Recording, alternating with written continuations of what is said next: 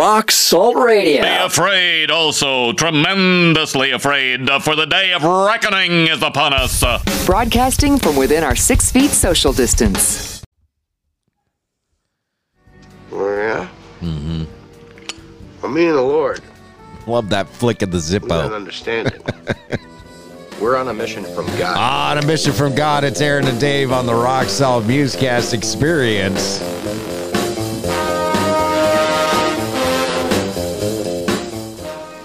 We're putting the band back together.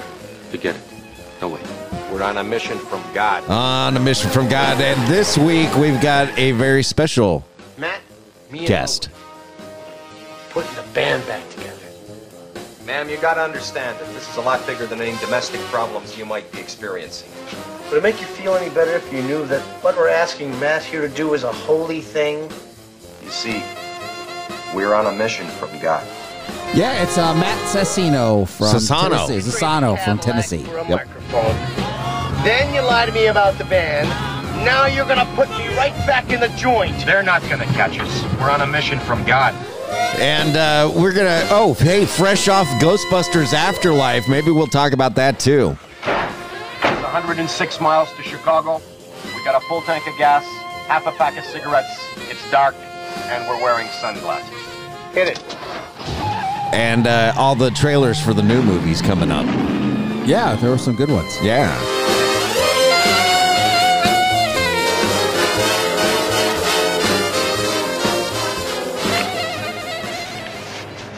Lord works in mysterious ways. Mm-hmm.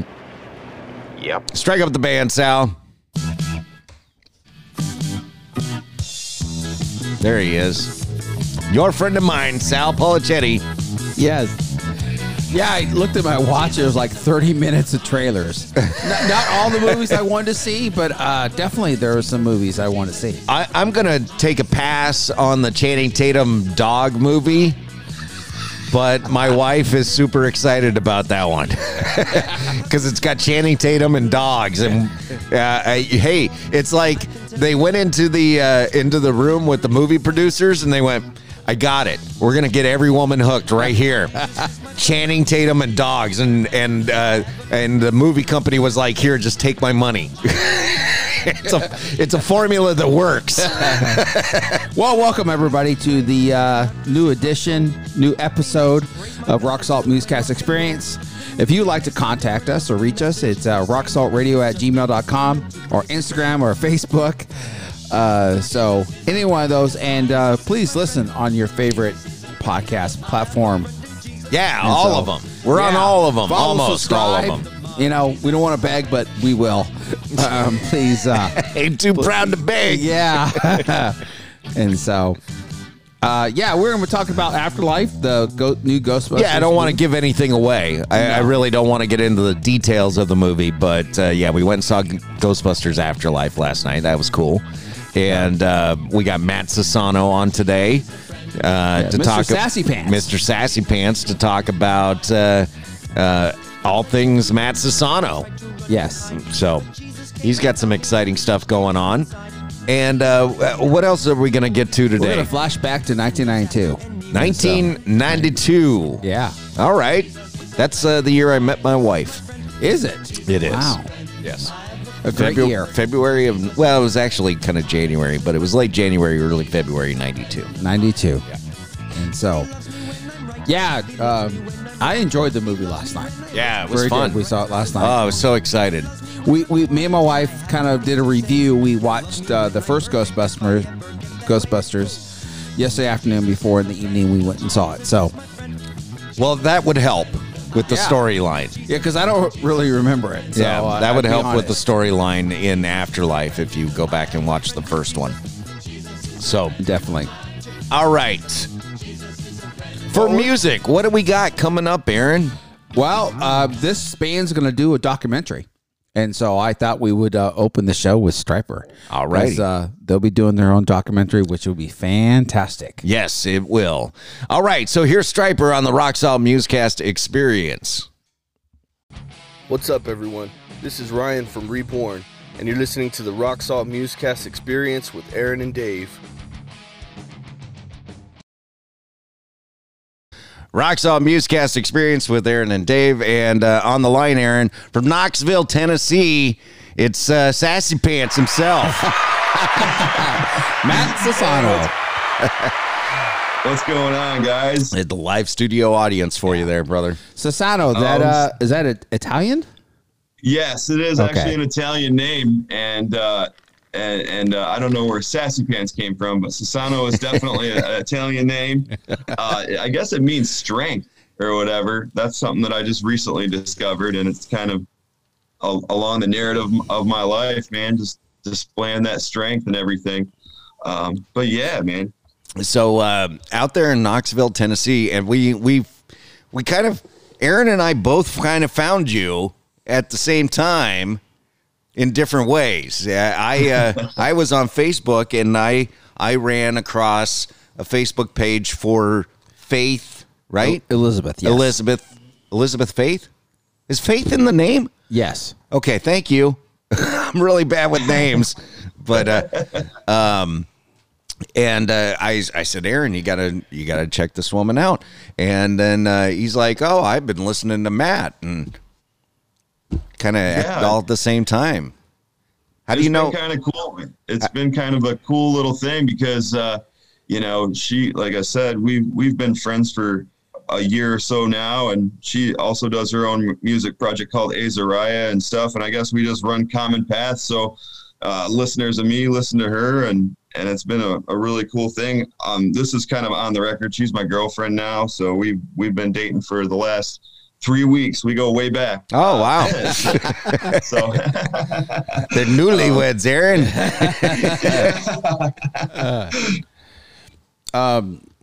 So you were on tour with 7 Day Slumber. absolutely, man. We've seen Yeah, them a how couple was the times. tour? Yeah, how was that? Oh, man, it was, like I said, it was a dream come true because since I was 17 years old in my little town of Canisteo, New York, I'm originally from upstate New York, moved to Knoxville in 2014.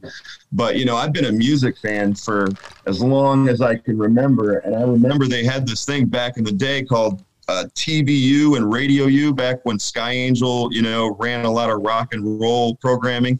And so I'd be sitting there when I was 17 years old and just watching 7 Day Slumber videos, just hoping and dreaming that someday I'd be on a tour with really Christian rock legends like that. And so to see that years and years later, when I came from such a small town with really like no hope of that happening, was just an amazing experience. Joe heard my story. I'd been affiliated with the rock scene for quite a while. I do interviews for this thing called Rock on Purpose. So a lot of people have, aside from my music, know me from my interviewing. And when Joe and I, kind of started talking and everything, he heard my story and he was like, hey man, let's just bring you along. And I was just dumbfounded by it. And we started off in Westville, Oklahoma, and the tour ended. The first leg of the tour ended in Cookeville, Tennessee, close to home. So we've just been all over the place, man. And we've seen some crazy things, man, from lives being changed. The whole theme of the tour is called the Hope and Recovery Tour.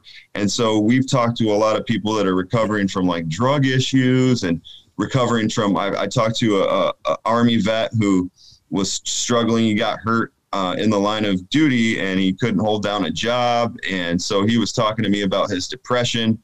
And so there's been a lot of great things happening on the tour. And aside from that, like one of the standout nights is like on the tour, it was crazy because everybody wanted me to sign everything from their foreheads to their shoes, man. We just had a really good blast out there, man, and really touching lives in a lot of ways and just having a blast. Awesome. Yeah, you just came off of that tour like literally days ago, right? Yeah. We, the tour ended, I want to say, December we go back. So we're right now currently on like kind of a Thanksgiving break. And I've just been catching up on, Disney Plus and watching Hulu and trying to squeeze in a little bit of productivity in there somewhere. But we've been I've been catching up on a lot of, movies and hanging out. And then we go back out in December. And the first date, I think, is in Tennessee. We're doing some prison stuff. So like stuff for prisons. And oh, wow. That's great. Yeah. So it's really cool. Cause I know with Joe's background and everything, he kind of like specializes in prison ministry. So it's going to be great. My story is kind of more along the lines of suffering with disabilities and being bullied for my life. And that's kind of where my song, Not My Name, came from. It's just, my life was heavily about being labeled and struggling with disabilities. I have cerebral palsy, and I also have another disability called dyscalculia. And so my life from the get-go, the odds were kind of against me. So how does that work into you writing music and performing music? I mean, is there a hindrance there? Is there any obstacle you have to overcome? Well, reluctantly, writing music is like the only thing I'm good at. So, I mean, that is the one thing that really kind of stuck. I mean, there's been hindrances in my daily life. Even now, I'm fairly dependent on family. Like, I can't drive. I can't run a register, like a cash register. Like, dyscalculia infringes upon a lot of just different things. It's like a spatial disability where it's like I can't, I get lost easily. So I wasn't diagnosed with it up until I was 19. And throughout school, I'd just be getting lost. I couldn't pass a math test to save my life. So there was a lot of educational problems, and I spent my life in like special ed classes and going through that kind of a system where it just kind of was increasingly hopeless for a lot of kids. And the odds of me doing this are amazing because of all the things that I can't do. God's really blessed this opportunity, and I'm here now. So it's crazy, man, because you grow up kind of just being labeled. People diminish you when you have a disability. They expect less of your life. I've been in like these disability meetings where, it's the most depressing thing you'll ever experience, where you're in a room and they're talking about what you're going to do. And, you're having to kind of be faced with all your limitations. And I'm like, and now I'm here, with 7 Day Slumber doing my thing, but coming up, I'm like, man, I'm going to be a musician. And that is crazy for anyone. So like, right. Growing up with disabilities and being looked at as this kid that's like, just like a dreamer and, and he might do something, but it's not going to be that. Like, that's kind of how I mean, one time I was in school and I told this teacher that I was going to be a musician. And this is before I even picked up an instrument. And she just kind of was like, yeah, we can all dream, honey. So she just kind of laughed at me. So I've been, like I said, diminished and labeled my whole life. And just to be here, I'm very grateful that God's opened this opportunity, because the chances of this for anyone is pretty. I got to throw in, I get lost all the time. I mean, it's legend. It's legend and folklore of all the times I get lost. Oh man, those are stories for another day. But yeah, well, I'll tell you a quick one. I was up in Oregon with a friend of mine, and I was working in San Francisco at the time. So living in Sacramento, I would always get on the 101 North to head home. And so we were up in Eugene, Oregon, and we wanted to head home, and I started heading north. And my friend said, hey, the GPS says we should be going the other way. And I went, that thing's screwed up. It doesn't know what it's talking about. I always go north to go home. And we drove for like another hour north. Oh my gosh. Until my friend said, hey, shouldn't the ocean be on the other side of the car? Oh man. Yeah. I mean, dude, for me, directions have been so crazy. And like I said, I just get lost everywhere I go. And the funny thing was, on the first date of the tour, I was traveling with Faith, that and she actually, knowing that I was kind of directionally challenged, decided to pull a prank on me. And I just kind of was, zoned into the road trip. She's driving because I can't drive. And we pull over, and she's like, oh no, we're 5 hours away from our destination. The show was like in a half hour. I was like, are you kidding me? Were you like sweating? So, yeah, she got me good. She doesn't think that I'll get her back, but there is vengeance coming her way. Had me in a heart attack, man. Well, speaking of funny, how did you come up with Matthew Sassy Pants as your Facebook page? How did that all come out? So this is the origin story of that tale. When I was like just, doing music in the local scene, I had a band page and then I had my personal page, right? And so you'd get to these like clubs or venues or whatever it is, and the venue owners would expect you to promote their events. And so I would do most of the promoting on my band page, which was Matt Sassano at the time. And then I had my personal page at the time, which was Matt Sassano. So the band booker was getting all angry and up in arms. He's like, man, we've got this event coming up and I haven't seen you do any posting about this event. And so what ended up happening was I was like, dude, you're looking on the wrong page. You got to look at my band page. So to separate the two, I just kind of threw it out there on a status. I was like, what should I call my regular page in order to separate the band page from my regular page? And somebody pitched Sassy Pants, Matthew Sassy Pants. And I was going to change it after 90 days. You get that 90-day window, but everybody kind of got a kick out of it and it was too late. So now I have officially been dubbed Matthew Sassy Pants.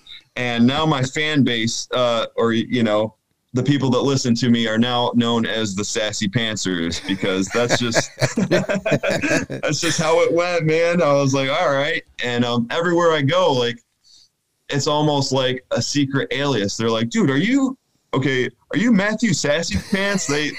I'm like, that's me. I'm also Matt Sassano, the musician. So yeah. well, it's like Skillet Panheads, I guess. You got these Sassy Panters out there. Speaking of Skillet, you did a cover of Monster. Absolutely, man. And it was nominated for a Grizzly Award and everything. Why'd you choose that song to cover? Oh, man, from the time I can remember, Skillet has been a huge, huge influence on me. And I just love that particular, song, because it was one of those songs, Monster, being kind of an underground Panhead for years. That album was the one that got them the hugest recognition. And it was cool to see from somebody who had listened to Skillet since like 1996 when they came out, to now, to see them kind of ascend through the ranks and John's ministry now extends from the Christian market into the secular market. They're doing huge things. So I just wanted to kind of pay tribute and do something different with the song that kind of had my style but wouldn't disappoint any of the Panheads. So I was like, I wonder if we could do kind of a gritty, rocky EDM version of this song and not make anybody mad. But yeah, from the time I was, coming up, I mean, I think it was that I was at a Skillet concert in I want to say 2008. And I turned to my mom after seeing Skillet on stage. And I was like, I really want to pursue music and everything. And that was kind of the thing that I've always wanted to, but the seeing them and how amazing their show was, and just how enthusiastic the Panheads were, it just got me thinking, like, I want to do this for my life's career. And it kind of started that trajectory in a serious way. Like I've always dabbled, and I've always, like, even before I played an instrument or sang a note, I've always said, like, I want to do music. But seeing Skillet live for the first time was just like, all right, let's start putting the groundwork in, you know what I mean? And from there, I've just been project to project. And for the last 3 years, been doing this solo thing, and it's been amazing. Skillet was a huge influence. They're definitely a great live band. Oh, they're great to see live. His energy, John's energy is tremendous. Yeah. All of them, really. Yeah. Oh yeah, man. It's just been awesome. Like, I mean, I've gone to see him maybe about 3 times, and they never disappoint, man. It's like, there's little like any band, like there's rare bands that can match the energy and the theatrics and just the, like I said, when John hits you with his message, you're ready for it because you've been riled up the whole time. You know, we've all been to those concerts that, you know, you might catch a good one, you might catch a bad one, but John and Skillet just routinely never disappoint. And so I was pumped about it because I'd been a fan for a long time, but you know how sometimes you'll listen to a band and kind of take a break for a few years and come back. Yep. Well, we were at like a Kingdom Bound festival in 2008, and my friend was like, let's go check out Skillet. And I was like, yeah, let's do it. I thought it would be good, but I didn't know it was going to be insanely good. Like it blew my mind. Yeah. See, now I got turned on to Skillet when I was living in Colorado back in like, I don't know, 2012, something like that. And, I thought they were okay. I was listening to them on the radio. I thought they were okay. Yeah. And, but there's a big rock festival they do out here in Sacramento called Aftershock. And they were on this rock festival, and I'd never seen them, and I knew of them. I didn't really know their music, but I went, I'm going to go check out Skillet. And I was hooked. It's totally hooked. Yeah. And I mean, that was a 45-minute set, 40-minute set on a huge rock festival. And I don't know, I've probably seen them 4 or 5 times.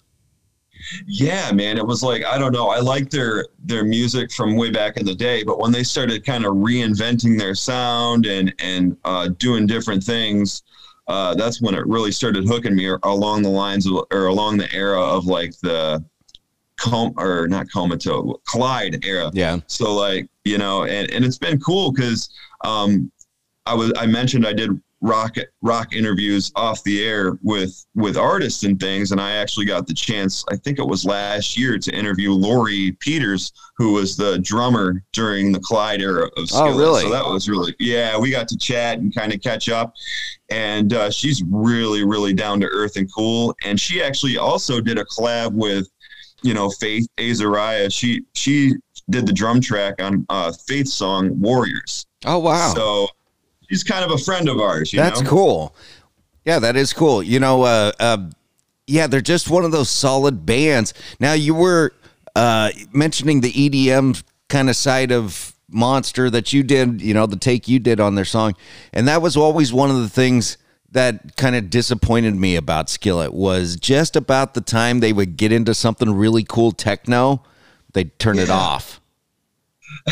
They'd turn it off. Yeah, man. And it's like, oh no, take it further. They kind of, you know, they kind of weren't afraid to experiment. And that's the thing I love about, you know, bands, man. Like when you look at Skillet, when you look at Linkin Park, they were, you know, they were never afraid to evolve with time. And I've kind of gotten to that point. Like I started out in these underground rock projects with like 5-piece bands, and it was kind of along the lines of like, you know, Breaking Benjamin and Skillet. But like since I've gone solo, I linked up with a producer named Colton Carnley from Knoxville here, and his thing was like EDM and very, very electronic, and my thing was rock. So when we combined our sounds, we kind of came up with something that was a little different. And then now, recording with Josiah, it's kind of going back a little bit more toward the rock. So there's just a huge eclectic mix of music, and a lot of the stuff that I was doing as a solo artist was just throwing things at the wall and seeing what stuck. Like, let's try a EDM song, let's try a rock song, let's try a pop song, let's try a, you know, electronic song that rock fans won't hate. So it was just like a bunch of different things. And now it feels like I'm getting closer and closer to the sound that I want to be, and Josiah has been a huge influence on that end. So nice. I love bands that are just willing to experiment and try new things and never get stale. I mean, when you look at Linkin Park from the beginning, they were heavy, and their last album was like kind of more pop. So I like the eclectic nature of you know, bands like Skillet and Linkin Park that just kind of never get stale. All right. Well, I wanted to play some music here. What do you got lined up, Aaron? Oh, his new single, Not My Name. Not My Name. All right. So we're going to do Not My Name, and we'll come back and we'll talk with Sassy Pants here on the Rock Salt Musecast Experience. Hey, everybody, this is Jenny from the band Saving Jackie, and you're listening to Rock Salt Musecast Experience with Aaron and Dave. It's the Rock Salt Musecast Experience with Aaron and Dave, and we have on the Zoom call Matt Sassy Pants or Sasano. That's about as big as the crowd that you have on tour, right? Dude, it's been pretty crazy, man. It's been awesome, and yeah, you guys really recreated that experience for me. So I'm glad I could do that for you, brother. Hey, out of the first bit of a conversation we had, we played "Not My Name." So how'd that new song come about? For years and years, man, I've kind of wanted to write a song about people that are struggling with disabilities, and you know, there are songs like that, but a lot of them come from the place of like somebody who maybe never faced those kind of things. Like I said, I grew up with cerebral palsy and another disability called dyscalculia. So a lot of my life had to do with overcoming disabilities, and all the songs that I've heard about it sounded like Olympic themes, or they kind of they try to be overly inspirational, but it doesn't really approach the reality of what it's like to live with disabilities and be labeled. So I've wanted to write one for years. I just couldn't figure out how the heck to go about it to make it sound genuine and to really, you know, do it in a way that approached that reality. So when I got in studio with Josiah, we were planning to do 5 songs, and that was not initially one of the songs that we were planning to do. What had happened was I had another song that I was going to bring in, and it just dawned on me one night, man. I was just laying there in my bed. I'm like, you know, we talk about my disability so much, and that's kind of a repeated theme in my life. Why don't I have a song that kind of talks about that? And so I kind of wrote Josiah last minute. I'm like, hey, man, I know we've got like a couple weeks, but I'm going to try my best to write a song that goes out to people with disabilities, and we're going to try to make this work. And weirdly enough, man, usually when I write a song, it takes about a month from top to bottom because I'm a really stickler for lyrics. But this thing came together in like 2 weeks. I went in with a verse and a pre-chorus, and then I was like, okay, this is the idea for the chorus, and kind of pitched some ideas to Josiah, and together we came up with that chorus. So label me and call me by my pain, but that's not my name. I'm so much more than your throwaway. That's not my name. And really that was kind of what took off as the chorus, and the song, like I said, I think we nailed it with approaching what it's like to kind of be the person with disabilities or the black sheep. I mean, it is about people with disabilities, but it also kind of goes out to the black sheep of people, you know, if people feel like black sheep to their communities, to their friends, among their peers, even in their church, man, you run into people that are those black sheep that nobody really understands. So that's what I wanted to get across in Not My Name, and I think we've accomplished that. What is how does that process come about where you hook up with Josiah Prince and you know which songs you want to bring in, and him? I mean, have you given him a tape of some of your stuff, or how does that whole I've always wondered that. How does the whole process come about when you got somebody like Josiah Prince, and you know his time's valuable, the studio time's valuable? You're like, it's got to be nerve-wracking that, you know, you're under this pressure. Yeah. So like I had been doing, like I said, Rock on Purpose interviews and stuff like that with different bands and artists. So I've kind of established myself in the scene as not only a musician, but kind of an interviewer. So there was little pockets of people that have heard of me and done all that kind of thing. And during the time, you know, my Transcend album before Not My Name came out was produced by another guy named Colton Carley, a very talented producer here in Knoxville. And it got to the point where we just were on great terms. We're great friends, but he just got busy with life, and I was looking for another producer. So I found Josiah. Like, I know that Josiah had been working with other bands because he had won a Grizzly Award for Producer of the Year. So I got in contact with him. We set up a Skype meeting and talked, and I told him about my story. And basically we outlined that we were going to bring 5 songs in the studio. I kind of picked 5 of the ones that I thought were going to be amazing. And, you know, really start things off in a great way. And, you know, basically he just, you know, what I do is I pitch him influences. So I'll say, you know, can I have a little flair of Starset in this particular song? I want this song to kind of sound like a Linkin Park song. So what we'll do is we'll take influences and vibes and just, you know, attach my lyrics to them. And you know, it's a little bit more involved than that. Sometimes I'll take a song from another artist and write my own melodies to their progression, and then we just flip it around. You'd never be able to tell it was influenced by that. And so I'll be like, all right, I want it like Linkin Park. I want it like this and that. And so we'll be in the studio just like, you know, hashing through influences and writing little vocal melodies. Most of the time, the song, by the time it gets to Josiah, is already almost pretty much done. But we'll tweak things every here and there, and you know, I'll already go in with like a set, like, okay, this is Linkin Park Numb. Let's try to do something along those lines, but kind of add my own flair to it. I'm just curious. I'm truly curious about this whole process. So is there ever a point where you've got a song that you just think is the greatest ever, and you lay it down and he's like, dude, I'm not feeling it, man. This is not the one. Oh man. Well, reluctantly, man, there's not been any of that at all with Josiah, man. I'm lucky that way, I guess, man, because I've heard people say, like, you know, he's changed a lot of our lyrics. He's you know, he's very dedicated to his work, but luckily, like, by the grace of God, I never got my ego deflated by Josiah. Not yet, Dave. Not yet. Sorry, I don't want to, you know, I'm knock on wood here. I don't want to jinx anything.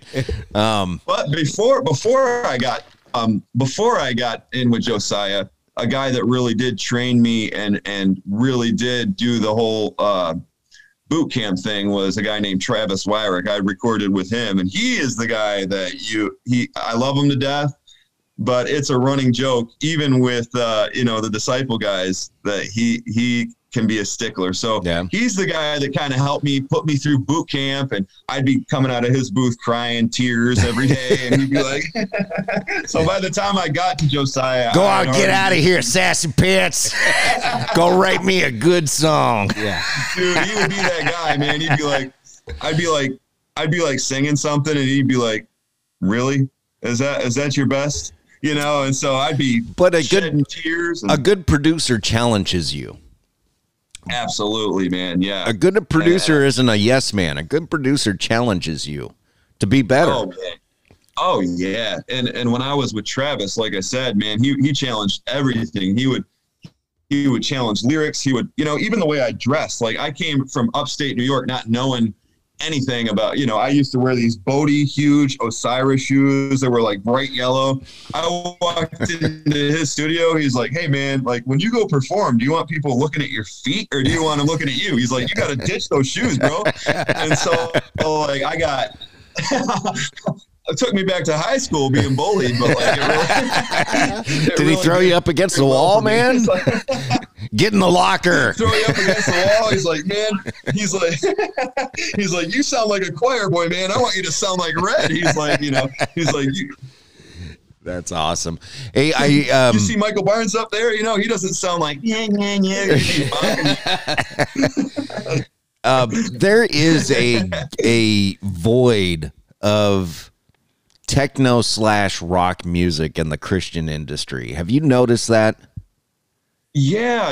I mean, and that's one of those things that I kind of want to challenge, is like just doing something new, man. I love all styles of music. I love techno. Really, the techno vibe in a lot of our stuff was because, like I said, Colton Carnley, who would produce me before Josiah, was very much into EDM and techno. So when his techno and all that influence met my rock influence, we kind of put our styles together and kind of fashioned this whole new sound, which I think is really eclectic and cool. But there definitely needs to be a little bit more variety in today's Christian music, man. I mean, definitely, because I'm a fan of I go way back. I'm a fan of Pet Shop Boys.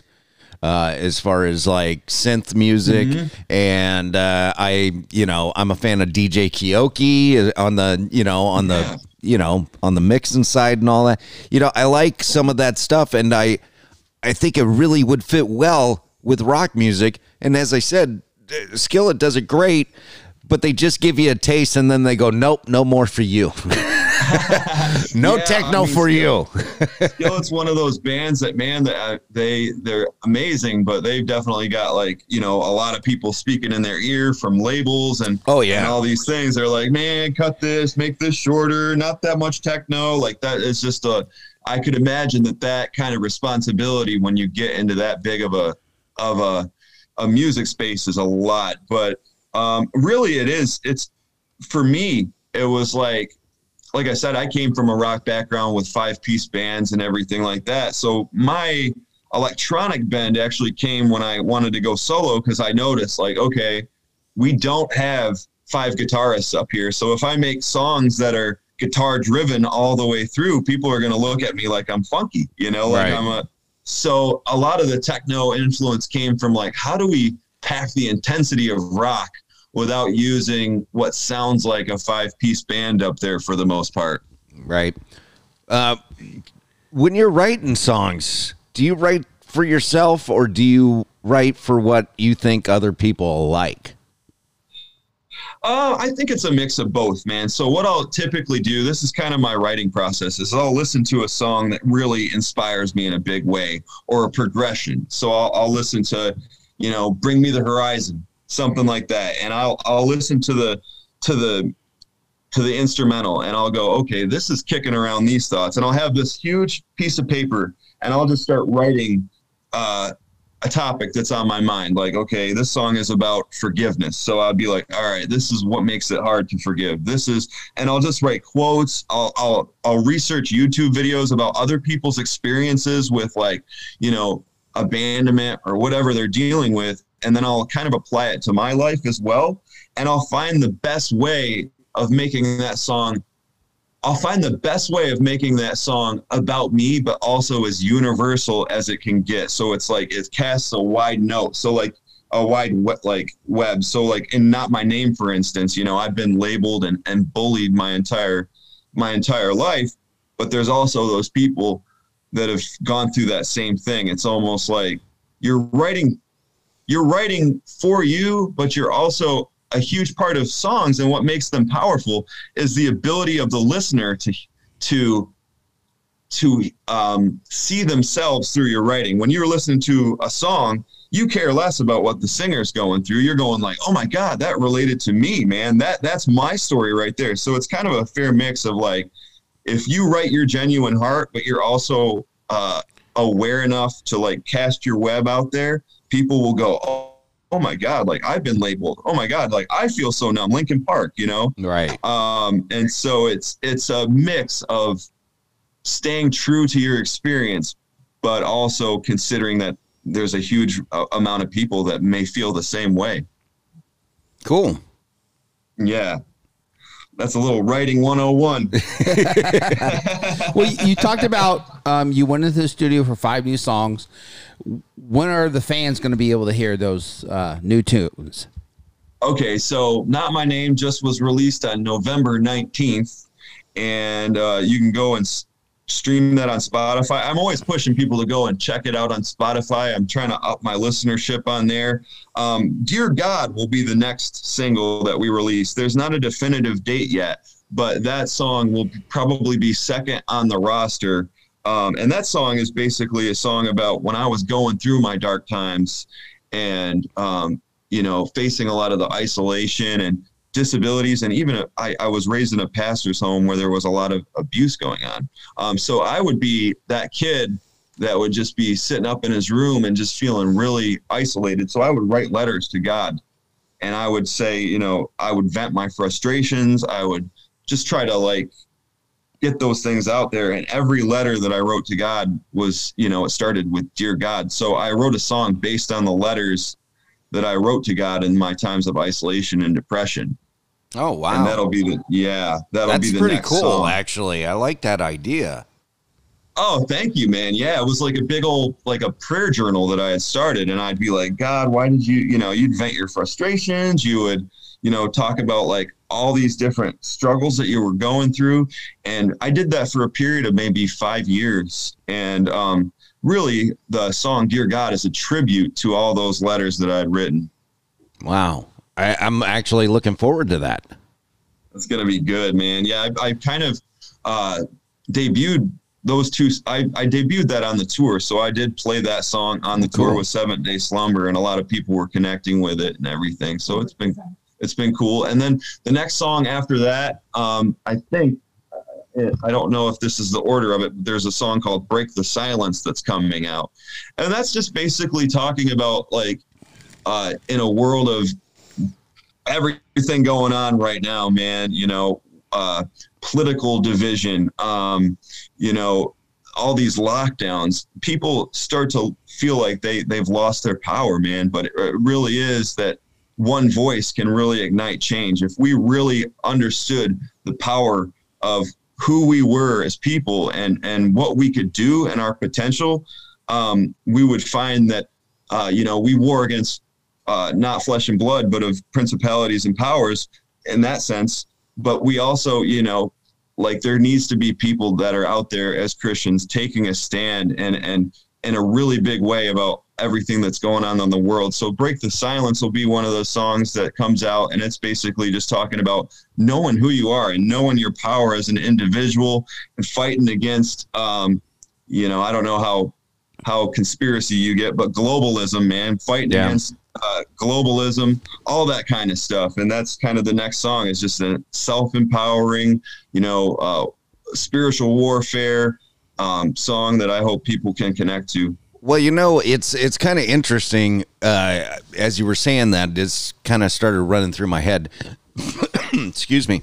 I was bullied in school growing up, pretty bad. My bullies lived on each end of my street, and you mentioned it a few times because of your cerebral palsy. And to a degree, I think everybody's kind of bullied at some point in their life, but so everyone can relate, but on different levels. But it makes you, if you can persevere and get through it, it makes you tougher on the other side. You got a tougher skin. You put it behind you. You're like, when somebody says something negative to me, I'm like, whatever. I've heard worse, man. You're going to have to come back at me much harder than that. Yes. But it ties into what you're saying, which is one voice. All you got to do is stand up for yourself. And another person's going to stand with you, and so on and so forth. And there's strength in numbers, but it starts with one.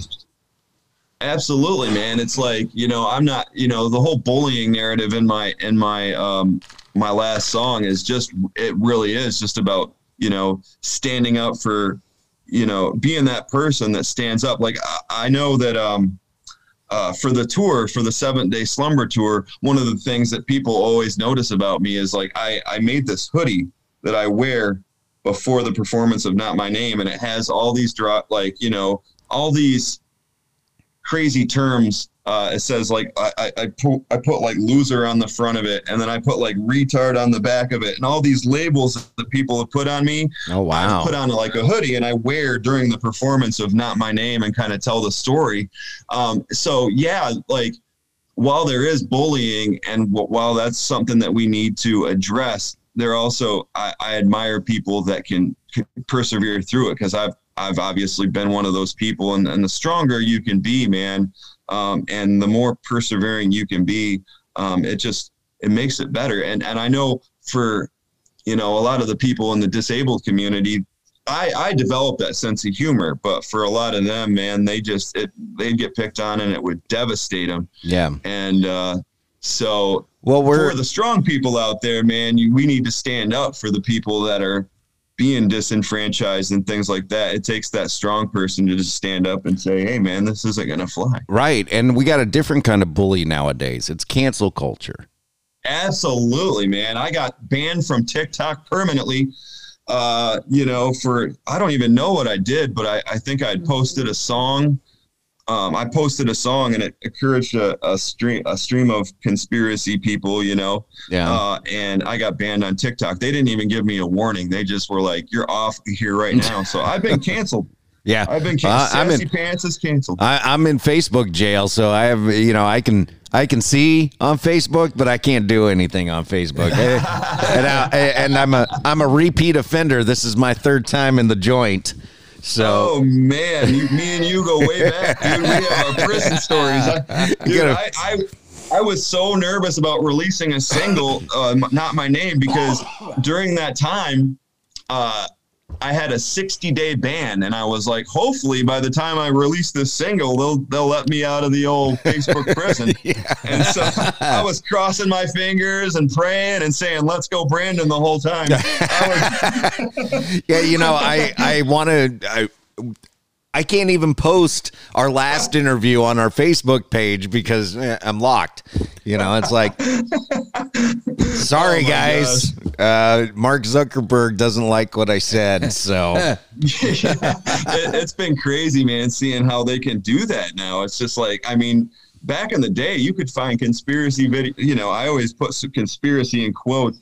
But you could find videos on that stuff all the time, and they've just locked a whole bunch of YouTube out. They've really just tried to clean us out. I was saving this story, you know, for another break, but I'll tell it since we're on the subject. They hit me with, now when I made this comment, part of me went, "You really shouldn't say that. You're probably going to get in trouble." And I went, do it anyways. So this one, I probably had the hand slap coming, but the other two, I definitely didn't. So the first one was there was a news story, and this was, I don't know, 8 months ago, something like that, of a pilot who was flying out of San Francisco, and he went on a little bit of a rant about liberals, and he couldn't get out of San Francisco fast enough because of the crazy liberals there. And he said Californians are just weird. And I, being a native Californian, I just said, well, he's not wrong. Californians are weird. Oh, Facebook jail. I was like, man. Seriously? And I'm like, I'm quoting the story. All right. So another, the second time was I posted a picture of, you know, the Dr. Teeth band from the Muppets. Oh, yeah, yeah. And someone asked who the drummer was. And I said, one word, animal. Harassment and bullying. And I went, "Oh my God, are you kidding me? It's a children's show." You've been targeted, Dave. I know. So they're watching me, Aaron. So this time, and like I said, it's just me being a joker, but and seeing if I could get a rise out of people, and I did. Which is some news agency posted a story with the headline that says, "What is the best way to thwart porch pirates?" And my response was 2 words: shoot them. And oh man, hey, don't ask the question if you don't want the answer. That's the simplest way to fix the problem. You shoot a couple of porch pirates, they're gonna stop doing that.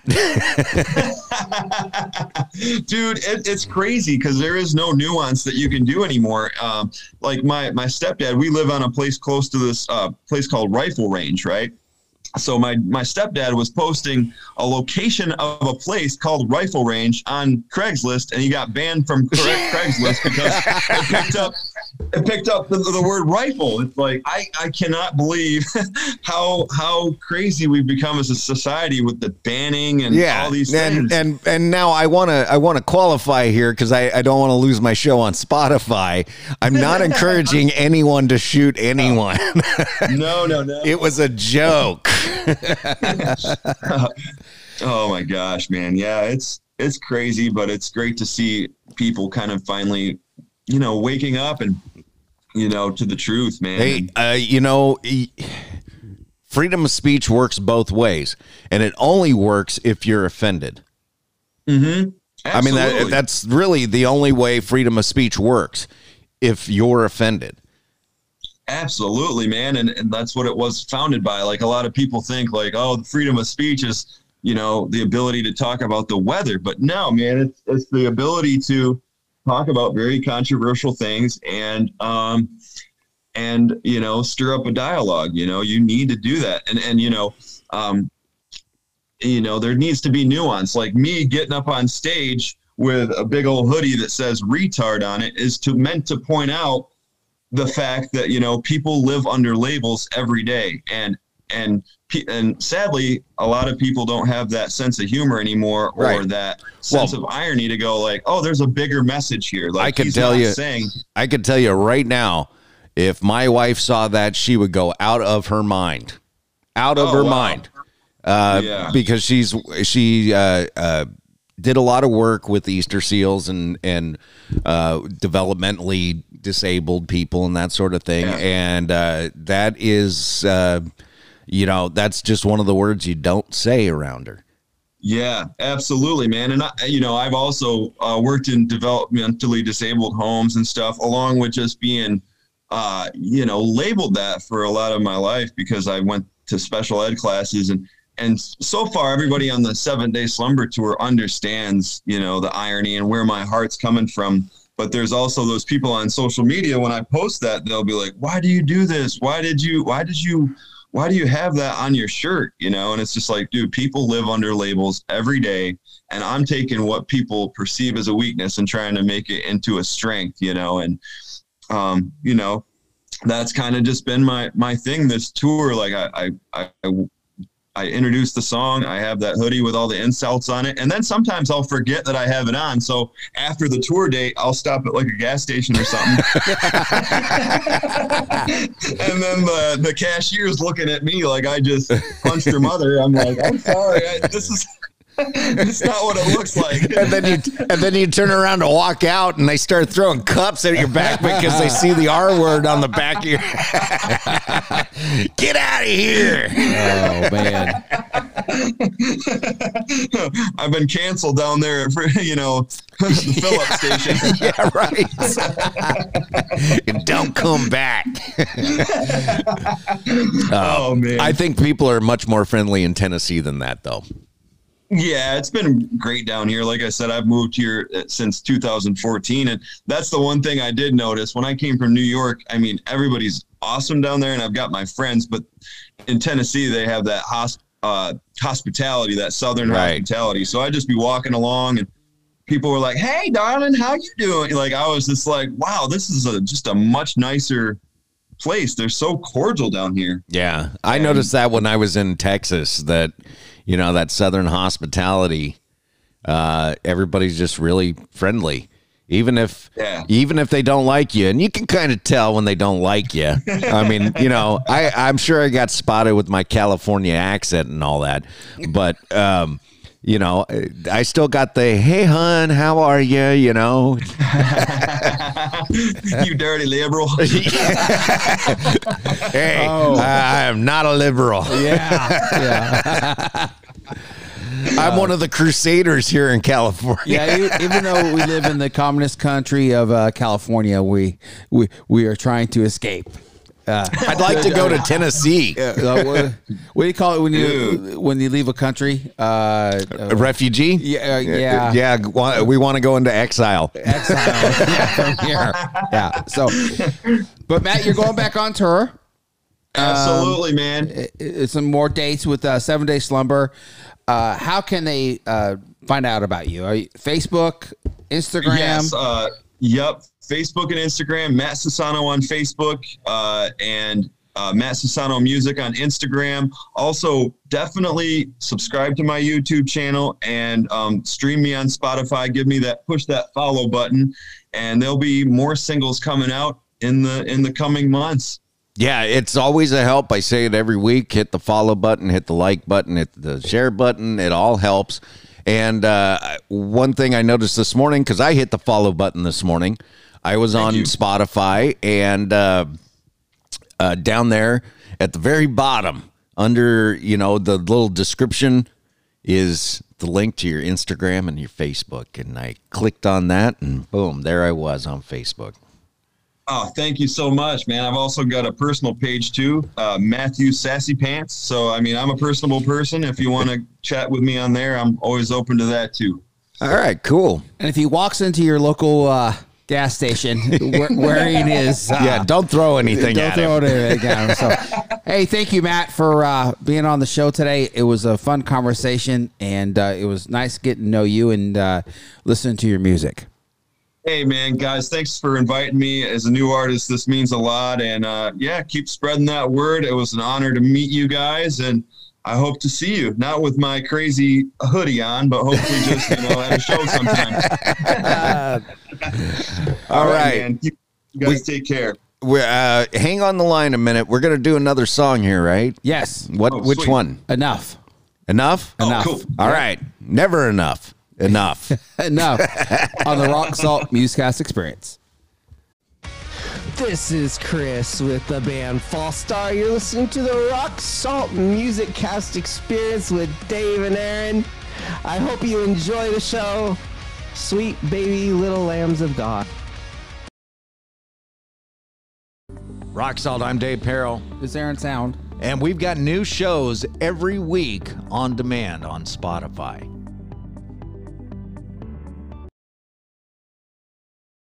Rock Salt Musecast Experience with Aaron and Dave. And Aaron, I'll skip taking a dip in Lake Me. Okay. And I'll let you take a dip in Lake Me. And we'll do an Ask Aaron today. Ask Aaron. All right. Ask Aaron. 3 questions off the top of my head that you don't know because I don't know them either. I'm making them up as I go along. That's how we do this show, Dave. Yep.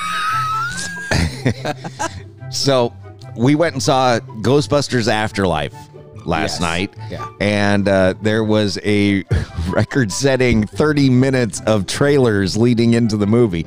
So when it says get there at 5:55 because the movie starts at 5:55, no, it doesn't.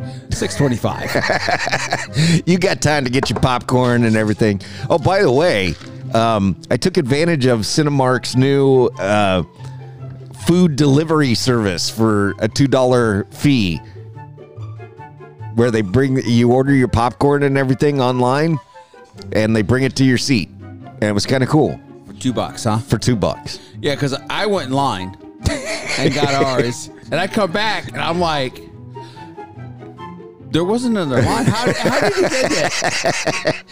And then my wife goes, well, he had his delivered. Yes, I was special. Dave was showing off. I was special. Hey, $2 is $2, right? Hey, I would have paid it if I knew. Why not, right? You don't have to stand in the line. All right, so we saw a whole lot of trailers. What was your favorite trailer that you saw last night? Well, maybe from a movie that I'm going to go see. The Kurt Warner. You want to see the Kurt Warner movie? Oh, fantastic story. You know, they made a Tony Romo movie, yeah, but the film broke. Oh, see what I got to listen to, folks. Kurt Warner, I think it's called American Underdog. Okay. Great story. If you don't know it, Dave. I don't know Kurt Warner's story. He was the third-string quarterback, and the second-string quarterback was kind of a younger player, and they were grooming him to be the starter, and the starter got hurt in preseason. Oh. And they were like, well, we can go with this young rookie, but we have a veteran team. Kurt was, a guy who played in the Arena League and been around for a while. Just had, what I call a cup of coffee for different teams. Right.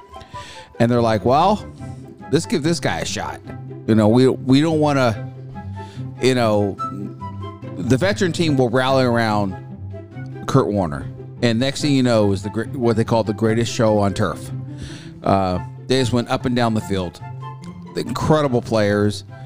Kurt Warner, Hall of Fame. They have a wide receiver, I think, is in the Hall of Fame. And then the running back will be in the Hall of Fame. And so just a great story. Won a Super Bowl. Fantastic. So, yeah. And he's not half bad. I think he's still on one of the NFL shows in the morning. Really good. But during the show, one thing I like is his wife. You know, I hope the story is really accurate. How she just like, no, you need to go for your dream. And that's one thing I like is the woman behind the man pushing him like, hey, I know you want to support the family, but you need to get your dream going. And phenomenal story. So that's out Christmas Day. Plan to go see it. All right. So number 2, there was a really cool trailer for the new Spider-Man movie with Doctor Strange, and you get all the different villains from the Spider-Verse and all of that. What is your... By the way, Shane and I are already planning to go see this. We're pretty stoked about it. What is your favorite superhero movie? Superhero movie. To be honest, I am not a Marvel comic or the superhero fan. I'm more into comedies or whatever. But I would say the first Batman with Michael Keaton. Yeah, the 80s Batman. Yeah, with Jack Nicholson. So Nicholson, he was as the great Joker. As a Joker, he was great. I did enjoy. What was it? The Dark Knight. Yeah, with Heath Ledger as the Joker. Yes. Yeah. See, he really is my favorite Joker. Yeah. That was really good too. And so it would be the Batman thing. I mean, as a kid, I don't, we're both in our 50s. Every afternoon, same bat time, same bat channel, became a huge Batman fan. I've got Batman stuff all over the place. Yeah, so that would probably be my favorite. Now, there was another trailer for another superhero movie, which is the animated Super Dog movie. I forget what it's called. Super Pets or something like that. Yeah, with The Rock as one voice and... Rock is Crypto and Kevin Hart. Kevin Hart. And that one actually made me laugh. The trailer made me laugh. I was like, I think I'm going to go see that. Those two gentlemen have done a couple movies together. Have they? So, yeah, they've been a great fit. So should be really fun. All right. And number 3, out of... I get it because I'm making this stuff up as I go along. So my number 3 question is going to kind of be like the number 1 question. Besides the Kurt Warner movie, out of all that stuff, I mean, we saw the trailer for Scream. We saw the trailer for the Super Pets and Spider-Man. And remember when the Scream came on? I go, oh no, they're not doing another one. I was like, wow. I think it looks good. My wife doesn't like any of them. Really? I love them, and so it'd probably be just a you and me movie. All right. We'll hold hands. Yeah. We'll cuddle up at the scary parts. Sure. I tell you what, I don't think I saw any of them in the theaters because I was like, okay, another scary movie. And then I sat like on TNT or whatever it was on, the first one. I was like, this is really good, and I laughed during the movie. Yeah. I thought it was funny. Yeah, it's very clever. Yeah. And then I watched the second one, and then I watched the third one. And then when that trailer came on, I was like, they're making another one. I think you or Shane said, yeah, they're making another one. And they brought back some of the original cast, which I think is great. David Arquette's in there. Courtney Cox is in there. Nev Campbell's in there. Yeah. And they set it up, and so probably can do more of them. Oh yeah, it definitely looks like they're trying to reboot the cast or the franchise, which is not a bad thing. Because I mean, seriously, we're kind of lacking on some scary movies, some good scary movies. And even though I'm not a superhero fan too, you talked to me this morning about seeing it on IMAX. I'm all down with that because I'm not a big Star Wars fan either. We saw the Star Wars on IMAX, and that was incredible. Yeah, it was awesome. It just makes it for a better experience. Yeah, it's sort of like hearing a live album that's really good, and then you see that live album performed by the band, and the experience of it all. Yeah. So clearly, that Star Wars movie was, to me, a whole lot better than seeing on a smaller theater. And they actually made that movie, I think, for the IMAX effect. And I hopefully they'll do the same thing with the new Spider-Man movie, which will be the biggest movie of the year. Now, what? Yeah, the other movie trailer that we saw was The Matrix, which I got to go back and brush up on my Matrix because I'm not a huge Matrix fan, but I think they're good movies. I'm kind of stoked to see this one. I want to see this one, and so I want to brush up on it. But you were mentioning, seeing a live band and everything, and when the big theater sound was playing the Jefferson Airplane, White Rabbit, I got a new appreciation for that song because it was just so clear and you could hear everything. And I went, wow, that really is just a great song.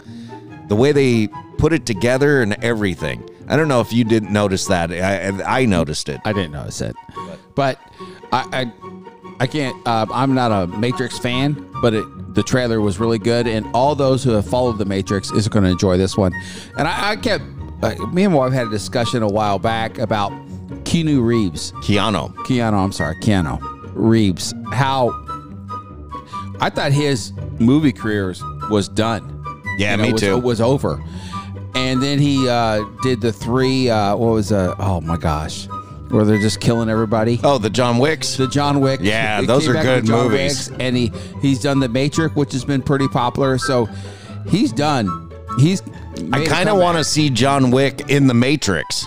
Okay. Yeah. I mean, seriously. I turned to her last night. I'm like, why haven't they made him a superhero?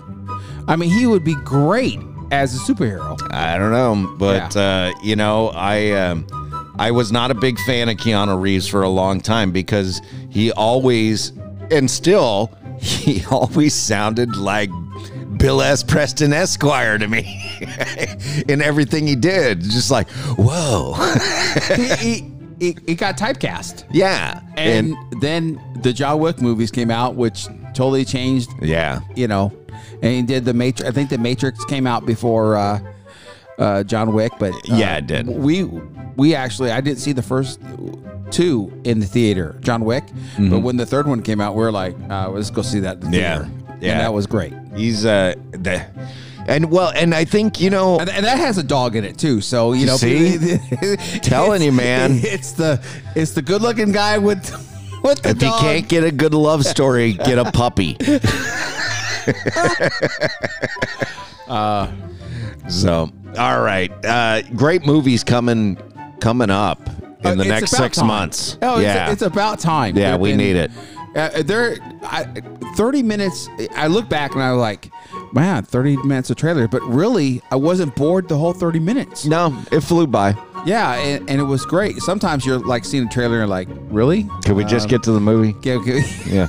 Yeah, but it was fantastic. I'm glad in our area, movie theaters are coming back, and there was a lot of people in the theater, and hopefully be helping the movie industry because I love seeing movies in theater. Yeah, exactly. All right, there we go. Ask Aaron. How was your dip in Lake Me? Oh, it was a little chilly, but it warmed up, and so. All right, back with more on the Rock Salt Musecast Experience. This is Ralph from Reborn, and you're listening to a Rock Salt Musecast Experience with Aaron and Dave. Rock Salt Musecast Experience with Aaron and Dave. Aaron, how was your Thanksgiving? Great. We went out to a local restaurant called Lucille's here, and my mom is in with my down south with my brother, so my mother-in-law came with us, and my 2 boys, and I had some of the best brisket I've ever had. So not a traditional turkey dish. Yeah, we did the turkey and ham here at my place, and I was just having some leftover pie. Some apple pie. You know, one of the great things about being an adult, Aaron, there's not a lot, but one of the great things is you can have pie and Pepsi for breakfast. And nobody says anything to you. But, you know, I was thinking about it. I got the Ford food groups represented. I've got, the crust is like bread, right? And then you got fruits because it was apple pie. And then I got sugar and caffeine in the Pepsi. The Ford food groups from Dave. Yeah. Yeah, it was a fun time. It's been a couple weeks since I've seen my mother-in-law, so we had a nice conversation, and it was great. My wife had they called the turkey feast, and that plate was just filled with it was like overflowing with food. Yeah. So I told her we're doing leftovers for dinner tonight, so I'm going to enjoy another brisket sandwich. I had some brisket leftovers. So. Yeah, I'm going to get some turkey and ham going. Yeah. A little later. I did ham on Wednesday night. And then I got up in the morning and cooked eggs and ham and hash browns, and it was an enjoyable morning until the Cowboy game started, and that was not very enjoyable to watch. Who did they lose against? The Raiders. Yeah, I forgot to text Nancy. You didn't text Nancy about that? No, not at all. Because she would have said that you were giving her a hard time or something. Yeah, and so. Yeah, the referees gave everybody a hard time in that game. 28 penalties. I tell you what, no one, as a referee, as someone who has refereed before, no one is there to see you blow your whistle and throw flags. And that's what happened. And you know, that's one of my problems with basketball. Basketball is a great game, but once the game gets rolling and it's got some momentum, and there's a whistle. Got to have a free throw. Somebody did something to somebody. One of the greatest opportunities I had as a high school basketball official, I worked with this guy who had done college or whatever. And so we get in the locker room before the game, and we're talking about the game and the teams. And he goes, hey, let's not call a foul for the first 2 or 3 minutes. Let's let the flow of the game control. Even if there's little touch fouls, let's ignore it and get the good, flow of the game going. The kids, playing basketball. One of the best games. Yeah, that I worked. It was fantastic. We, the kids may have thought they got fouled in the first couple of minutes, and we just let that flow. And as soon as the flow going, I think we called maybe 15 fouls the whole night. Yeah, I mean it was a great experience for everybody. Yeah, that's the thing is I am in support of like street basketball because those guys just play. Yeah. Is there a street basketball league? Like, is that a sport? No, Ice Cube started the big 3-on-3 in the arenas and all that. And I don't think that they don't call very many fouls. They just kind of let the guys play. See, that's the kind of game I want to watch. Fighting in baseball and no more fouls in basketball. Just let the guys play. Yeah, yesterday they had made an announcement at church. Whoever wanted to come out and play a little flag football game on Friday morning, come on out. So I went out, and my wife said, you can't play. so that's a different conversation for a different time. But I was like, okay, honey, whatever. So they asked me because they knew I had officiated sports. They said, hey, you want to, kind of run the game and set the ball and decide who's out of bounds or whatever. I said, great, but I'm not going to, we're just going to play it like street football, Like there was one time where the quarterback said hike and everybody ran, everybody was offsides. I'm like, whoa. Hey, this played over. No penalty. This played over. It's, people hadn't played football in years. And I tell you what, they did that, like the extra point thing after touchdown, and the team scored a touchdown with like 15 seconds left on the clock. And then they went for 2 because the other team was up 1. They went for 2 for the win or for the loss, and they got the 2. And so I tell you what, everybody had a great time. You just that's the important part. Nobody got hurt. I think when they're talking to people about the rules, they said, "Hey, number one thing today is everybody has a great time," and everybody did. Oh, it was hugs and everything going on. And then I rolled up to the game like Yes. Climbing the Wayback Machine, Aaron. Yeah. You know. To 1992, November 92. And I just kind of picked these years at random, but last week we had 2016, which we talked about our presidential election. And the first thing that popped up November 92 was Bill Clinton beating George Sr. in the election. And so, and you know what? Bill is not my favorite president, but I tell you what, there's a lot of people that made more money during his presidency. And so I made a ton of money during the Clinton years. So even though he's not my favorite guy and favorite president, we were successful financially during those years. Yeah, he made a few good decisions, obviously. I am not a supporter of NAFTA, but that was already a ball that was in play before he took office. He just signed off on it. But yeah, he had to have made some right decisions. I don't like what he did with Monica, and I don't like what he did with a lot of women. And but for the most part, I think he did okay for the country, for the financial benefit of the country. Yeah.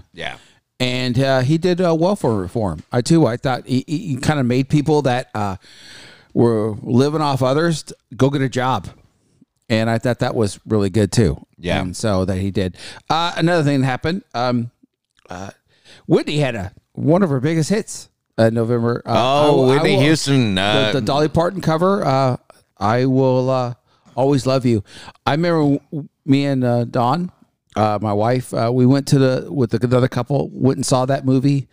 Opening night. Yeah, me too, with Nancy. Yeah. Hot garbage. I still watch that movie. Really? Oh, yeah. Well, I love Kevin Costner. And so, huge Kevin Costner fan. And that scene in the kitchen with the guy who was mad and, him and Kevin were fighting, and Kevin takes a knife and kind of throws it right by his head, and he goes, "Don't want to talk about this again." It was great. So, great movie. Also, one of my favorite boxers of all time, Evander Holyfield. He lost his heavyweight belt to Riddick Bowe. They had 3 fights between them during those years, and I think I paid for all 3 of them on pay-per-view. It was a time where I would invite people over and we'd watch the fight. And then another story took place, and I saw this one. I was like, I remember this story. NBC News, they demonstrated how the General Motors trucks would blow up or whatever, had some kind of problems. We're blowing up on impact. And then we come to find out that they were lying. They were setting up the vehicles wrong, so they would really. Yeah. Imagine a news media organization lying to us. Well, I'm going to talk about that later. Like fake news. Yeah. Which our last president described them. And then there was another story. We're in the middle of cancer culture in here, and the Oregon Senator Bob Packwood issues apology for unwelcome sexual advances. And if that happened nowadays, you would be done. But no, Bob. So that came out in November 92. And then in January of 93, he apologized for harassing 23 women. Oh, man. And it wasn't until 1995, where the Senate Ethics Committee voted 6-0 to ask for the expulsion of Bob Packwood. So the guy got like 50 women. He lasted 3 years in the Senate after. After at number 40, at number 49, somebody went, "Hey, Bob, we need to talk." Yeah, so he lasted 3 years. If that had happened nowadays, you would be gone. See you later. I mean, it took a while to get Cuomo out. Yeah, but it was like 6 months, though. Okay. It was like 6 months. And he still won't admit to it. No, not at all. But he's gone. He resigned before he was going to be booted. Yeah. So probably a good move. Yeah. And so I thought that was an interesting story. I was like, the guy lasted 6 years? Hey, it's like Marion Barry, man. He's out there smoking crack with a prostitute. He's on camera, and they elected him mayor again. It's like, how bad did his opponent have to be? Well, it's like the Portland thing. I mean, the mayor up there let them just burn down basically the city. Yeah, but the opponent was so much worse. That's right. That's it. So I had no idea who the opponent of Marion Barry was. I have no idea either. But Chris Rock said it best back then, which was he goes, look, if I get fired from McDonald's for smoking crack, they ain't giving me my job back. But you could be the mayor of DC. Yeah. Isn't politics grand? Yeah. And I looked into the movies, the top 10 movies. Okay. Anything good? The first one I can't pronounce, but Traces of Red was number 9. What's the first one? Let me see. The number 10. What's the first one? Number 10. Oh, yeah, I don't know what that is. That's like something in French. Yeah. And then Jennifer 8 was... Jennifer 8? Yeah, that was. I remember that a little bit. Passenger 57, I think that was with Wesley Snipes. Yeah, I saw that in the theater. Yeah, that guy's been gone for a while. Hot garbage. Yeah. Number 6, I didn't have interest, but I'm a big Denzel Washington fan. Malcolm X, he was in that. Yeah, I didn't see that. The Crying Game was number 5. Didn't see that either. Dracula at number 4. I didn't see that one. Bram Stoker's Dracula? I think that's, yeah. And then number 3, the movie we both watched, The Bodyguard. Bodyguard. Yeah. Was number 3. You know, there's certain movies that I'm not really proud to say that I've seen, especially in the theater. Will you be going to the dog, the new dog movie? No. See, there's certain benefits to a long distance relationship. Oh, man. One of those benefits is I don't got to go see chick flicks. Home Alone 2 was number 2. Yeah. So, yeah. I liked all 3 of them. Really? Yeah. All right. I think they're doing another one, too. Yeah, they are. Yeah. Why? Yeah, I know. But Yeah. it was clever. Okay. And the number 1 movie, November 1992, Aladdin. Oh, what a great movie. I saw that in the theater. Loved it. Yeah. Boy, I just miss Robin Williams. Yeah. Too bad he's no longer with us, but he was a special actor, special comedian. Yeah. And he was right for that role. Yeah, so absolutely. Did you see the other one that came out with Will Smith who played the Aladdin? I didn't bother. I didn't have any desire. Didn't bother. Now, I did see not a trailer, but a poster at the movie theater last night for... It's just got a picture of Buzz Lightyear's chest, and it's kind of worn. You know what I mean? It's kind of patinaed. And it said something like May 22 or something like that. And I said to Shane, I'm like, are they doing a live action Buzz Lightyear? Oh, that would be fantastic. He goes, no, it's going to be animated. And I was like, oh, man, a live action Buzz Lightyear movie would be fantastic. Not a Toy Story movie, a Buzz Lightyear movie. My youngest kid, Jonathan, his first words, and beyond. Yeah? Oh, yeah. He was. Shane was big into Buzz Lightyear. Buzz and Woody. Oh, man, yeah, he had both of them. Yeah, we took him to Disneyland, and they had the Buzz show at Disneyland. Yeah. And they're dancing or whatever, and he is the kid. We got this on film. It's still on film, and he's down there, and he's like the only kid doing all the dance steps and stuff. Oh, it was great. So our getting to the top songs of November 92, we got Good Enough by Bobby Brown. What about Your Friends with TLC? Mm-hmm. Real Love by Mary J. Blige. Okay. Rhythm is a Dancer Now, I remember. It's by Snap. Yeah. End of the Road, Boys to Men. Okay. I'll Die For You, PM Dawn, loved that song. Yeah, that was a good song. Yeah. Rump Shaker by Rex and Effect. Yep. If I Ever Fall in Love by Shay. Yep. Okay. How Do You Talk to Angels by The Heights. I remember that. And then one song, I Will Always Love You, which was probably number one for quite some time. Yeah. During that time. It was everywhere. Did you watch the American Music Awards? No. And on ABC? I don't watch awards show anymore. Well, we just kind of fast forward it. We it's kind of a game me and Don play. How many artists we actually know that's going to be on. And so they opened the show with, oh my gosh, Bruno Mars, his new group he's doing or whatever. Okay. Which was fun. Mm-hmm. But at the end, they did like the Battle of Boston. And they brought New Edition and New Kids on the Block. Oh, really? Together. And each of them did like their own songs, and then they kind of combined some, and it was like 10 minutes. It was great. Was Bobby Brown there for the New Edition? Yes, he was. Wow. All of them were. Nice. Johnny Gill. Yeah. All of them. And so it was... They probably figured, hey, we're broke now, and these New Kids on the Block have been touring all around the world, making a lot of money. It's our turn to make some money. So actually, next year, New Edition is going to be touring in 2022 as the Group of Six. I mean, I don't just tour with New Kids on the Block. That would be great, but I think they're going to do their own headline thing. I would be willing to go. I just want to know who I'll tell you this. I saw Belle Biv DeVoe back in the 90s, right around 92. It probably would have been about 94, actually. And Belle Biv DeVoe came out of New Edition. I don't know if you knew that, Aaron. Yes, I did. But Poison. Yep. They were talking about a New Edition reunion back then.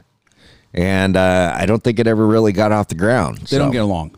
Yeah. They don't, when they broke up, it was kind of a break. Yeah. Bobby. Well, you know what I say is there's people I don't get along with at work too. Just show up and do your job. I don't think that we're going to see Motley Crue next year. I don't think they all get along. In fact, I was listening to a song of theirs last night, and Vince sings in the song, "We don't love each other." But you're about to make a lot of money. I mean, New Kids on the Block, and what's the other group? Backstreet Boys. Yep. They have toured together and made a ton of money doing it. And New Kids on the Block, sometimes you got to, swallow the pride and show up to work and everything. Yeah. But they sounded great. And so it was 10 minutes of early 90s joy, late 80s joy on. So, again, it was a great night. We enjoyed that. You can watch that on Hulu. Okay. You can catch that on demand on Hulu. And so for our 4 from the top 10 is for Michael W. Smith, Steve Curtis Chapman, For Him, Sandy Patty, and no Carmen. No. she was on the 80s. She on the 80s, not the 90s. But I tell you what, this 92, it's a song from I think Out of This World from Michael W. Smith. We saw that tour. We saw the Great Adventure tour on 92 with Steve Curtis Chapman. We saw Carmen during that time. We had no kids, and me and Don saw a lot of shows. Yeah. And so it was a great time of music. It's where we first heard with Michael W. Smith, DC Talk. They had their matching outfits and pop music going along, and then they started this grunge thing later on. But during that 92, I tell you what, I think we probably went to 10 to 12 shows. Wow. During that time. Because Carmen was touring for, basically free, just a donation at the door. Mm-hmm. And so I think Petra was probably even touring still at 92. Yeah, with John Schlitt. Yeah, with John Schlitt and all that. So great time. So, and enjoy these next 4 songs from 92 on the Rock Salt Musecast Experience. Hi, it's Peter from Peter 118 from the UK. Check out Rock Salt Radio Podcast.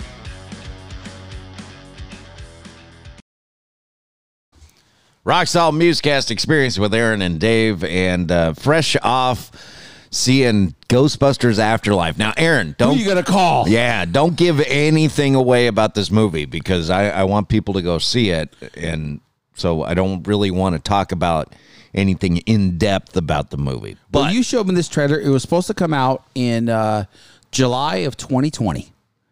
You showed me this trailer like in February 2020. Hey, look at this. Or because you're a Ghostbusters fan, you're like, man, this is going to be a great movie. This is going to be a good story. And then because of the pandemic, they held it to be a national release. And I tell you what, I mean, the theater last night was more than half full. Yeah, it was about 75%. Yeah, and then, and Patrick last week, who we had on from 3 Days Under, he talked about it and said it was a good movie. And we were like, don't tell us anything about it, and we won't spoil anything for you. But one thing I liked about it is they just really had some original themes in this movie. So I won't give what it is, but a lot of times when you see the updated version, they run it by what I liked different gadgets. Yeah, what I liked about this movie was technology had caught up to what they wanted to do, and so everything looks much better. Yeah, we watched the first one yesterday in the afternoon, and the graphics were, they were 1984 graphics. Yeah, and the movie was definitely, the graphics were updated. Yep, they looked better. But they didn't change. They just made everything sharper and crisper. They didn't change anything. Yeah, the look of Ghostbusters is still there. Yes, it's just that everything looks much clearer, and like I said, technology caught up. So things. I don't know. I'm trying to do it without giving anything away, but it just looks better. Yeah, I mean, you can find out about it. I mean, the original cast was involved in the movie. Yep. We won't say what like this, and you must watch all the way to the end. Yes, after the credits and everything. Oh yeah, oh yes. So it was great. You were so right. I'm not a huge Ghostbusters fan, but very enjoyable movie. Yeah, and I'm kind of hoping that it reboots the franchise. So you want another Afterlife?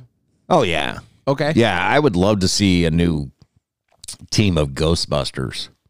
I think that would be great. Do you think Dan Aykroyd and Bill Murray were like, no, okay, pay us a bunch of money, we'll be involved?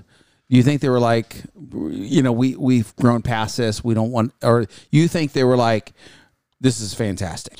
Well, I think that this has always been like Dan Aykroyd's baby. He loves Ghostbusters, and he loves that he was a Ghostbuster. I think he loves it. I had heard that long before Afterlife, that they wanted to do a third movie, but Bill Murray just wasn't on board. And it created tension. And I thought there was a third one, but then I read that they had canceled it. They had got all the money together and all that, but then shut it all down. They weren't going to do it. So. Yeah. So you know what? Timing's everything. Maybe they needed to wait. Now, was he involved with the one that was just horrible? Dan Aykroyd was. I don't know if he was involved in writing it, but I know that he was. This is kind of funny. He was out there on the press junket just pushing it. Oh, this is a great movie, and now you fans are going to love it, and blah, blah, blah. And then after the movie came out and tanked, he went, yeah, it's a horrible movie. Was he involved? Do you know if he was involved or not? I don't know. I don't know. I do not know. There goes my computer. Yeah. I tell you what, though. He was clearly involved with this movie. Yeah. And it was fantastic. Yeah. And in fact, he was one of the producers or directors of this movie. And so, because I don't think he was involved with producing or directing the first two. But yes, he was. He was? Mm-hmm. Okay. Yeah. He was involved. Well, I know he was involved. So did he help write Yes. The first couple? Okay. Yeah. So he was involved. So it What, Shane? What? Shane says Ghostbusters is all Dan Aykroyd's idea. Okay. I don't know. But Shane, your dad said he would like to see another Ghostbusters Afterlife movie, no, part 2 or whatever. Are you down with that too? Okay, Shane's not committed to that. Well, that's okay. You know what? The characters in this movie, beyond the Ghostbusters, the characters that you're introduced to are very likable. You know how you see, a movie like Ghostbusters that you just love, right? And they make another one and it's new characters and you're like, it's not any good. These kids were likable. Yeah, all the characters were very likable from the get-go. Shane, we did a Ask Aaron, and your dad asked me what was my favorite trailer that played, the 30 minutes of trailers that we saw that were very enjoyable. Besides the Spider-Man one, because I know you guys want to go see it on IMAX. What was your favorite trailer besides that one? The Uncharted actually didn't look that bad. Which one was that one? That was the one before the Spider-Man. That's kind of the Indiana Jones one. I don't remember that one. Oh, okay, yes. I remember Uncharted. Okay. Oh, yeah. Because I thought it was like National Treasure. Mm-hmm. Yeah, unchartedmovie.com if you want to check it out more. Yeah, I forgot about that one. And so, yeah, there were so many, Thank you. Those are the two main ones I remember. I don't remember much of the movies that were in the trailers. Excited about the Spider-Man movie? Of course.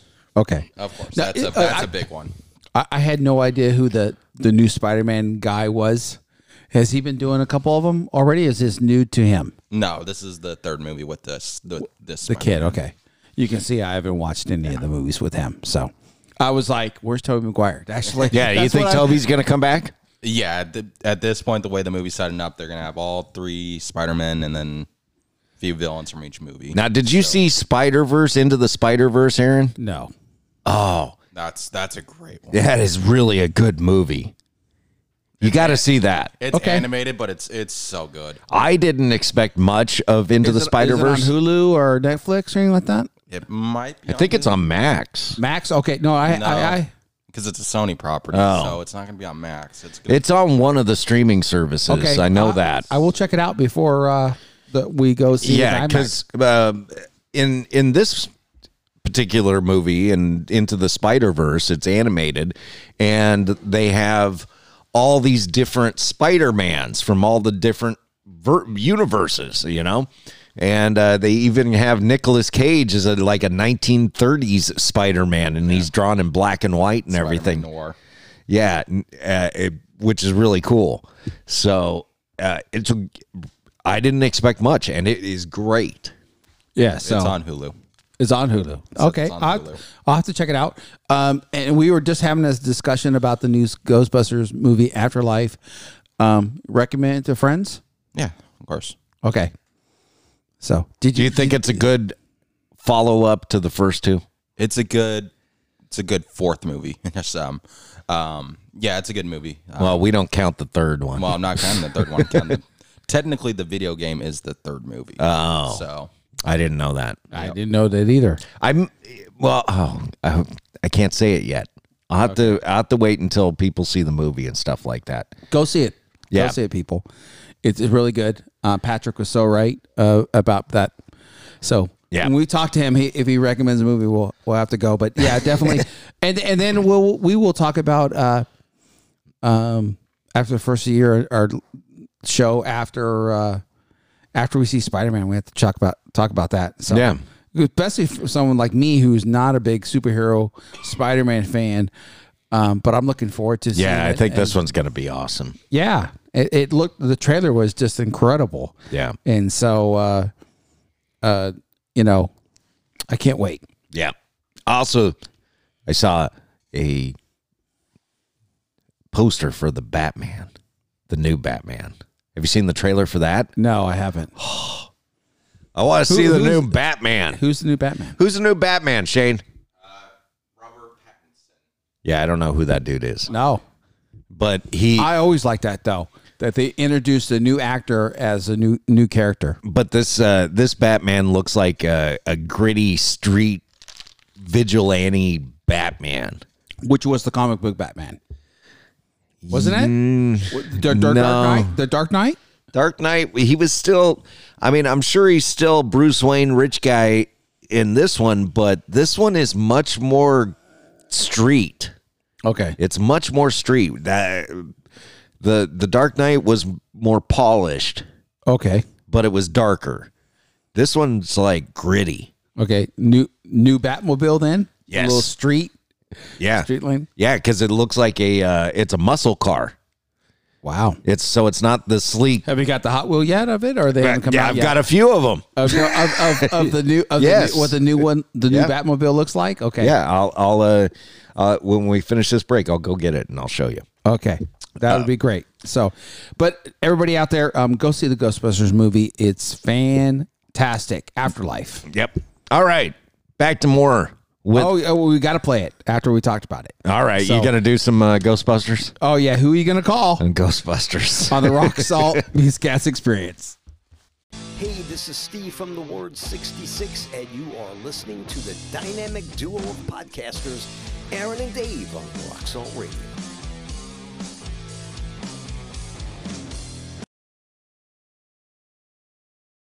Rock Salt, Dave Peril. Aaron Zound. Hey, Aaron, where can people contact us? On our email at rocksaltradio@gmail.com. rocksaltradio@gmail.com.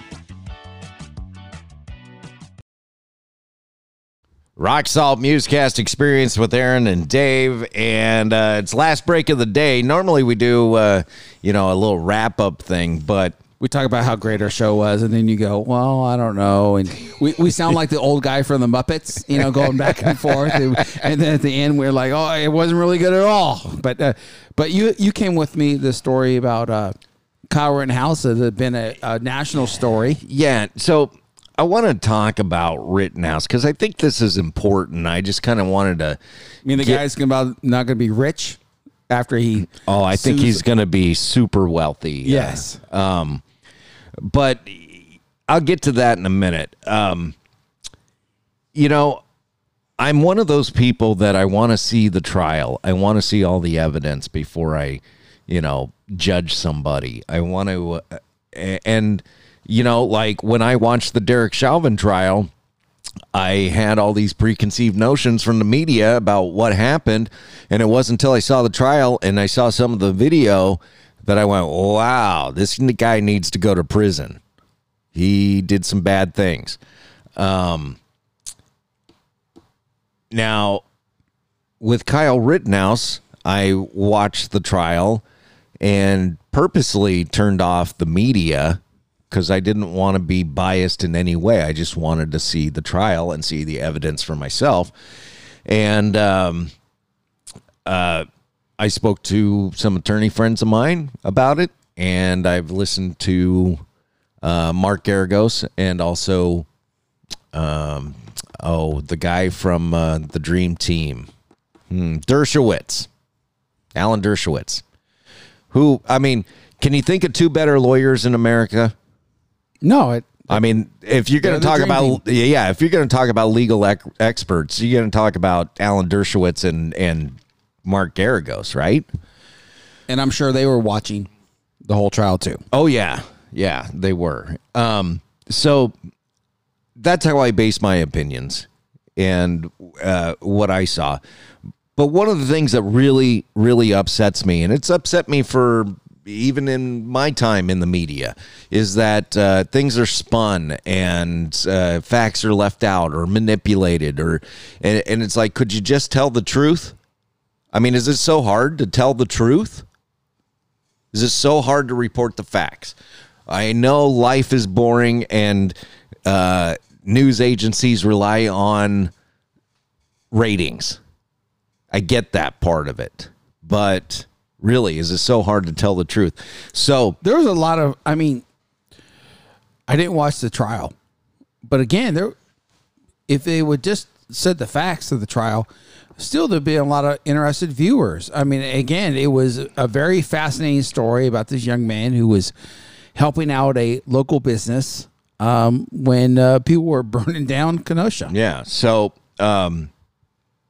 regardless of how you feel about it, I wanted to go over some of the facts. Now, I got this from another podcast I listen to, which is the Dan Bongino podcast, and he recommended this article, The 10 Heinous Lies About Kyle Rittenhouse Debunked by Miranda Devine. Now, this was in the New York Post.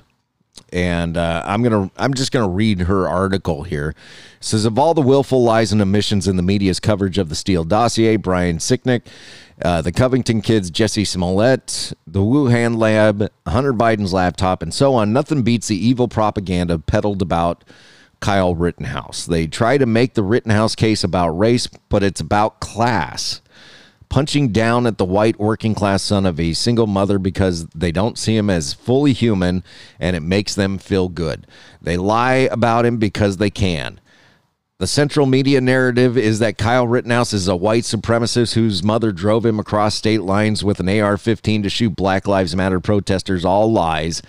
A white, Trump-supporting, MAGA-loving, Blue Lives Matter, social media partisan 17-year-old picks up a gun, drives from one state to another with the intent to shoot people was typical from John Heilman, MSNBC's national affairs analyst. Why do they have the national affairs analyst on this case? Yeah, I don't know. Whatever.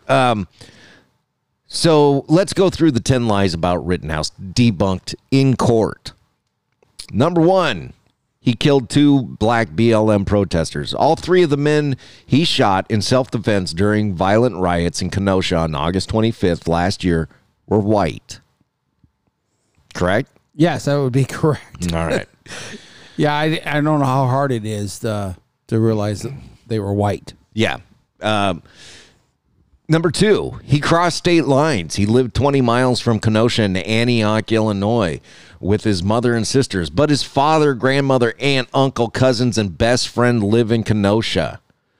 He had a job as a lifeguard in Kenosha and worked a shift on August 25th before helping clean graffiti left by rioters at a local school.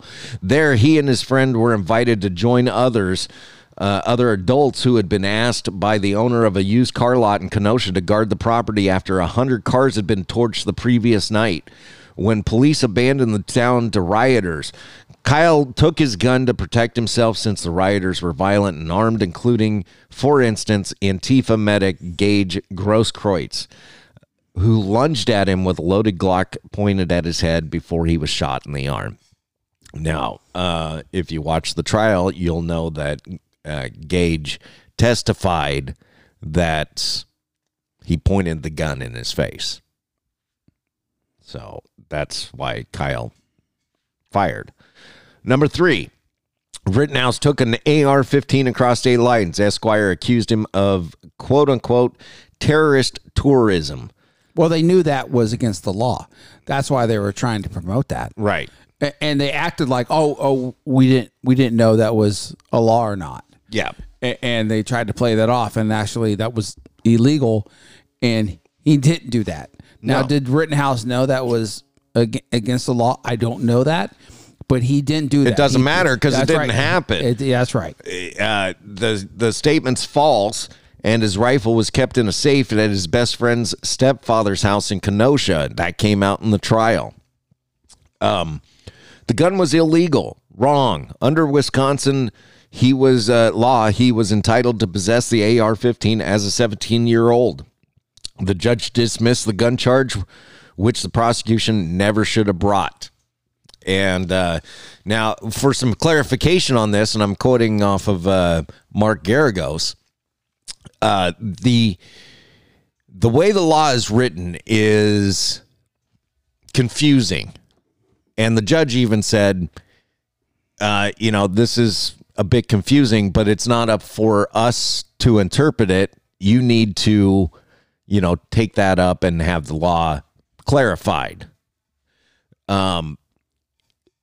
Mark Garagos has said that when those cases arise where it's not clear, it goes to the defendant. You err on that side. Err on the side of caution. Right. So, number 5, Rittenhouse mother drove him across state lines to the riot. Wendy Rittenhouse, 46, never went to Kenosha. She slept late the morning of August 25th after working a 16-hour shift at a nursing home near her home in Antioch, she told the Chicago Tribune. Kyle had already gone to his job in Kenosha when she woke up. Number 6, he was an active shooter who took his gun to a riot looking for trouble. A 17-year-old kid just running around shooting and killing protesters, said to MSNBC's Joe Scarborough, who drove across state lines with an AR-15 and started shooting people.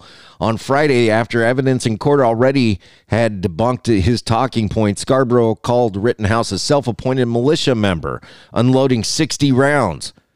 Oh, my gosh, I didn't even know that. When the defense called out the lie in closing arguments, Scarborough had the gall to tweet that he was embarrassed for the lawyer. So double down on the lie and say that you're embarrassed that somebody caught you in the lie. Man. Number 7, Rittenhouse is a white supremacist, as then-candidate Joe Biden labeled him in a tweet showing the teenager's photograph. When White House Press Secretary Jen Psaki was asked to explain why recently she slyly slimed Rittenhouse again without naming him as a vigilante. You remember that campaign ad, don't you? Which one was that? The one where Joe Biden labeled Rittenhouse a white supremacist? I don't remember that exactly, but I know after the jury found him not guilty on all charges, Joe Biden didn't really help matters at all. Yeah.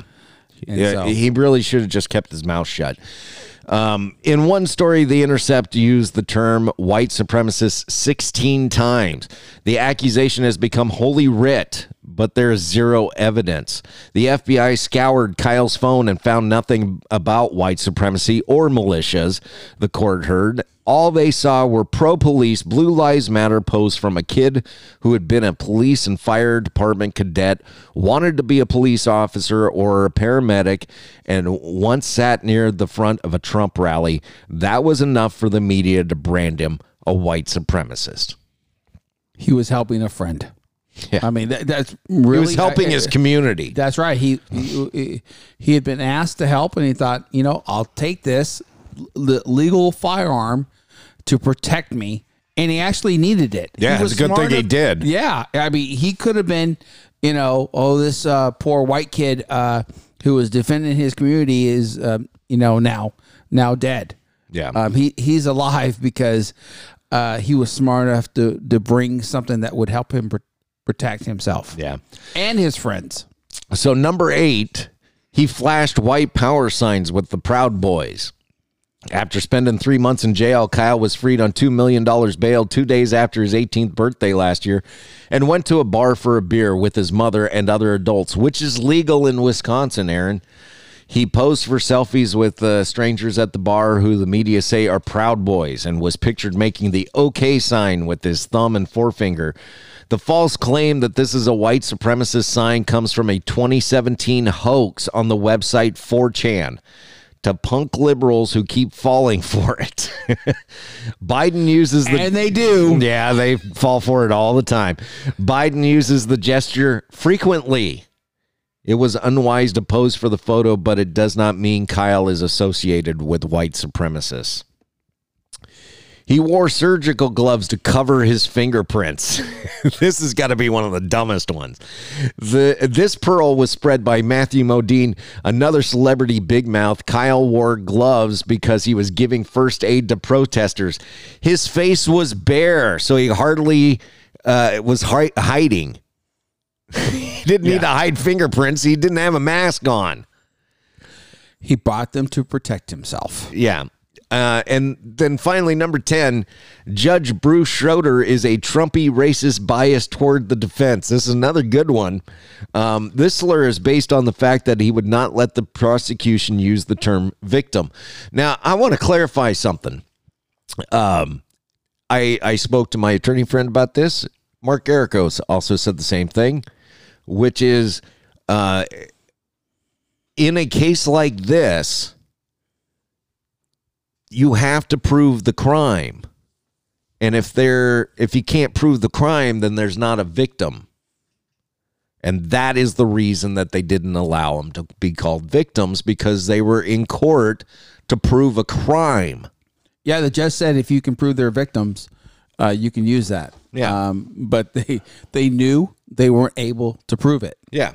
So this is common practice when the jury is not ruled on a case. He told a lame joke about Asian food for lunch being held up by the supply chain crisis, and his phone's ringtone sounds like a 1980s ditty played at Trump rallies.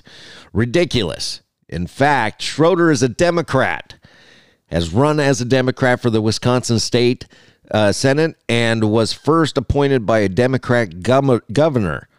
Bias was also perceived in what the Chicago Tribune said was his highly unusual decision to allow Kyle to draw names randomly out of a container at the end of the trial to determine which 12 of the 18 jurors would decide his fate. It's something this judge always does, he told the court. Now, on the second day of jury deliberations Wednesday, the judge rallied against media distortions, although he seemed most aggrieved about attacks on his reputation rather than Kyle's.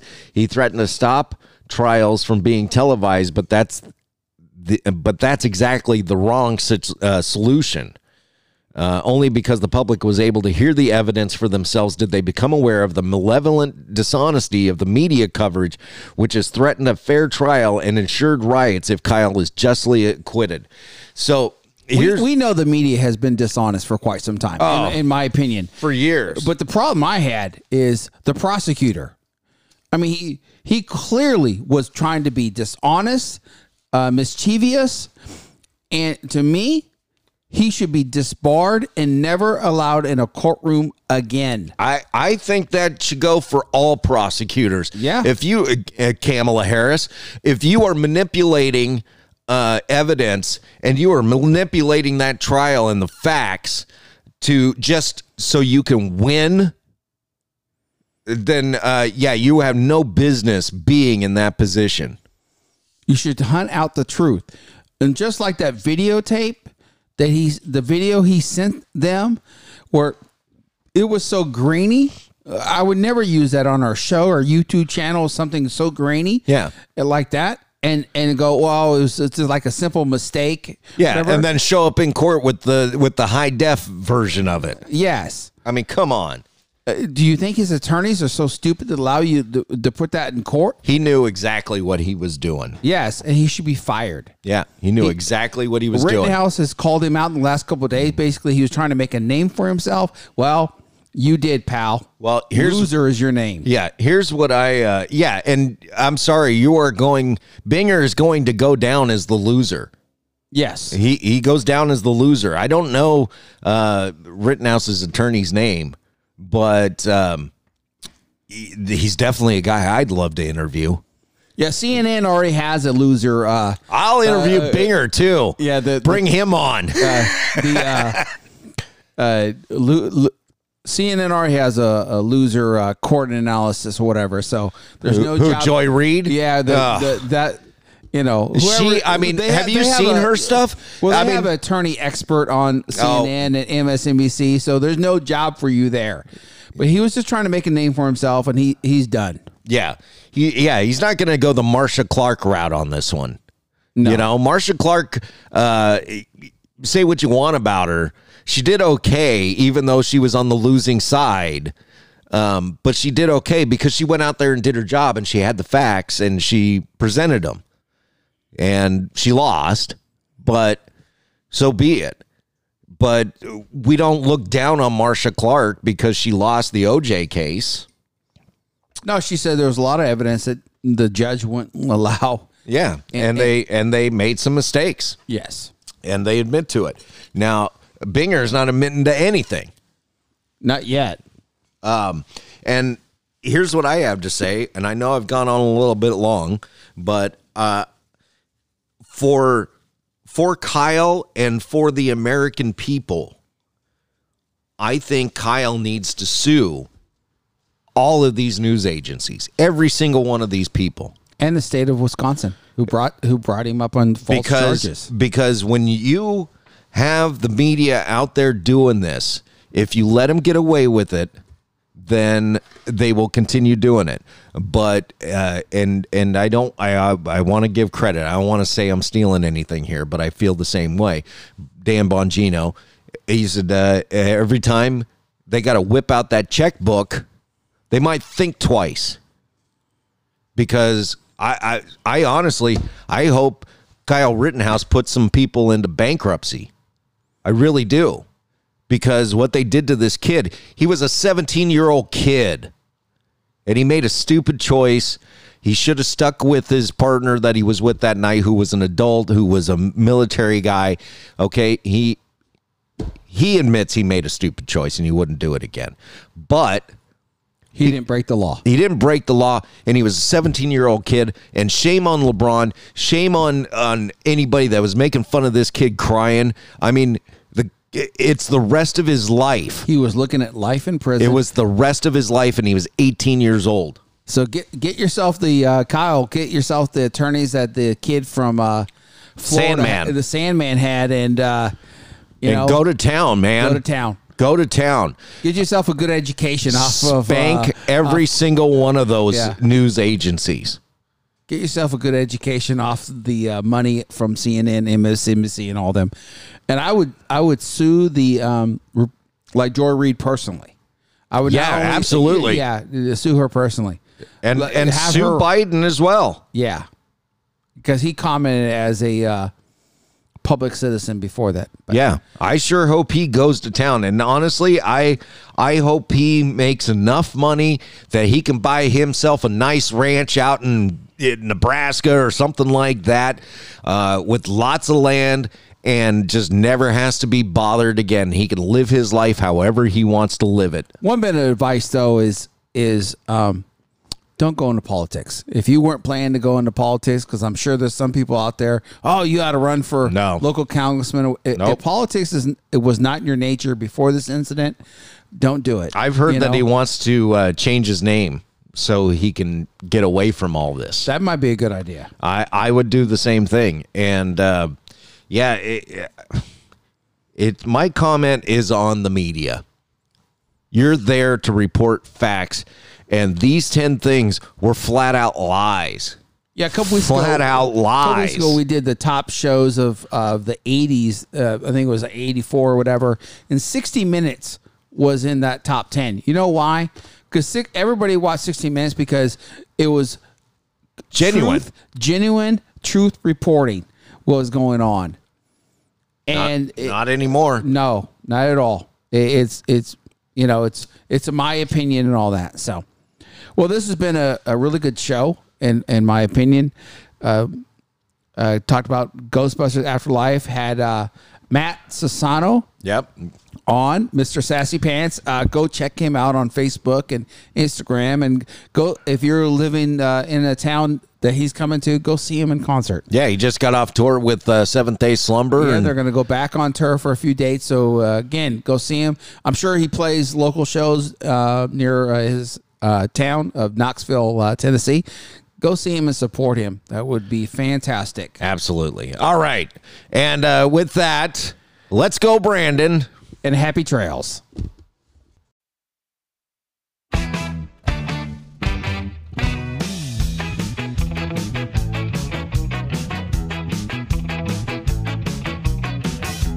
Jesus is a friend of mine. Jesus is my friend. Jesus is a friend of mine. I have a friend in Jesus. Jesus is a friend of mine. Jesus is my friend. Jesus is a friend of mine. He taught me how to live my life as it should be. He taught me how to turn my cheek when people laugh at me. I've had friends before, and I can tell you that he's one who will never leave you flat. No! Jesus is a friend of mine. Jesus is my friend. Jesus is a friend of mine. I have a friend Jesus is my friend. Jesus is a friend of mine. He taught me how to pray and how to save my soul. He taught me how to praise my God and still play rock and roll. The music may sound different, but the message is the same. It's just an instrument to praise his name. Yeah. Jesus is a friend of mine. Jesus is my friend. Jesus is a friend of mine. I have a friend in Jesus. Jesus is a friend of mine. Jesus is a friend of mine. Jesus is a friend of mine.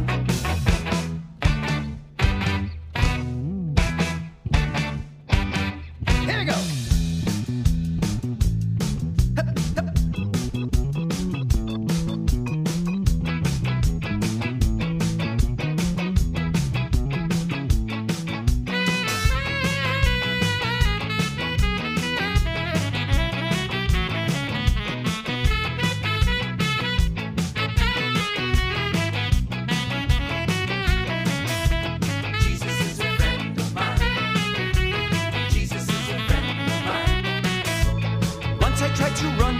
Tried to run and hide, but Jesus came and found me and he touched me down inside.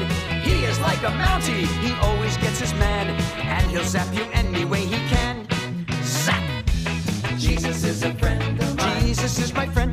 Jesus is a friend of mine. I have a friend in Jesus. Jesus is a friend of mine. Jesus is my friend. Jesus is a friend of mine. He loves me when I'm right. He loves me when I'm wrong. He loves me when I waste my time by writing silly songs. He loves me when I'm quiet and I have nothing to say. He'll love me when I'm perfect if I ever get that way. Oh! Jesus is a friend of mine. Jesus is my friend. Jesus is a friend of mine. I have a friend in Jesus. Jesus is a friend of mine. Jesus is my friend. Jesus is a friend of mine. Jesus is a friend of mine. I have a friend in Jesus. Jesus is a friend of mine. Jesus is my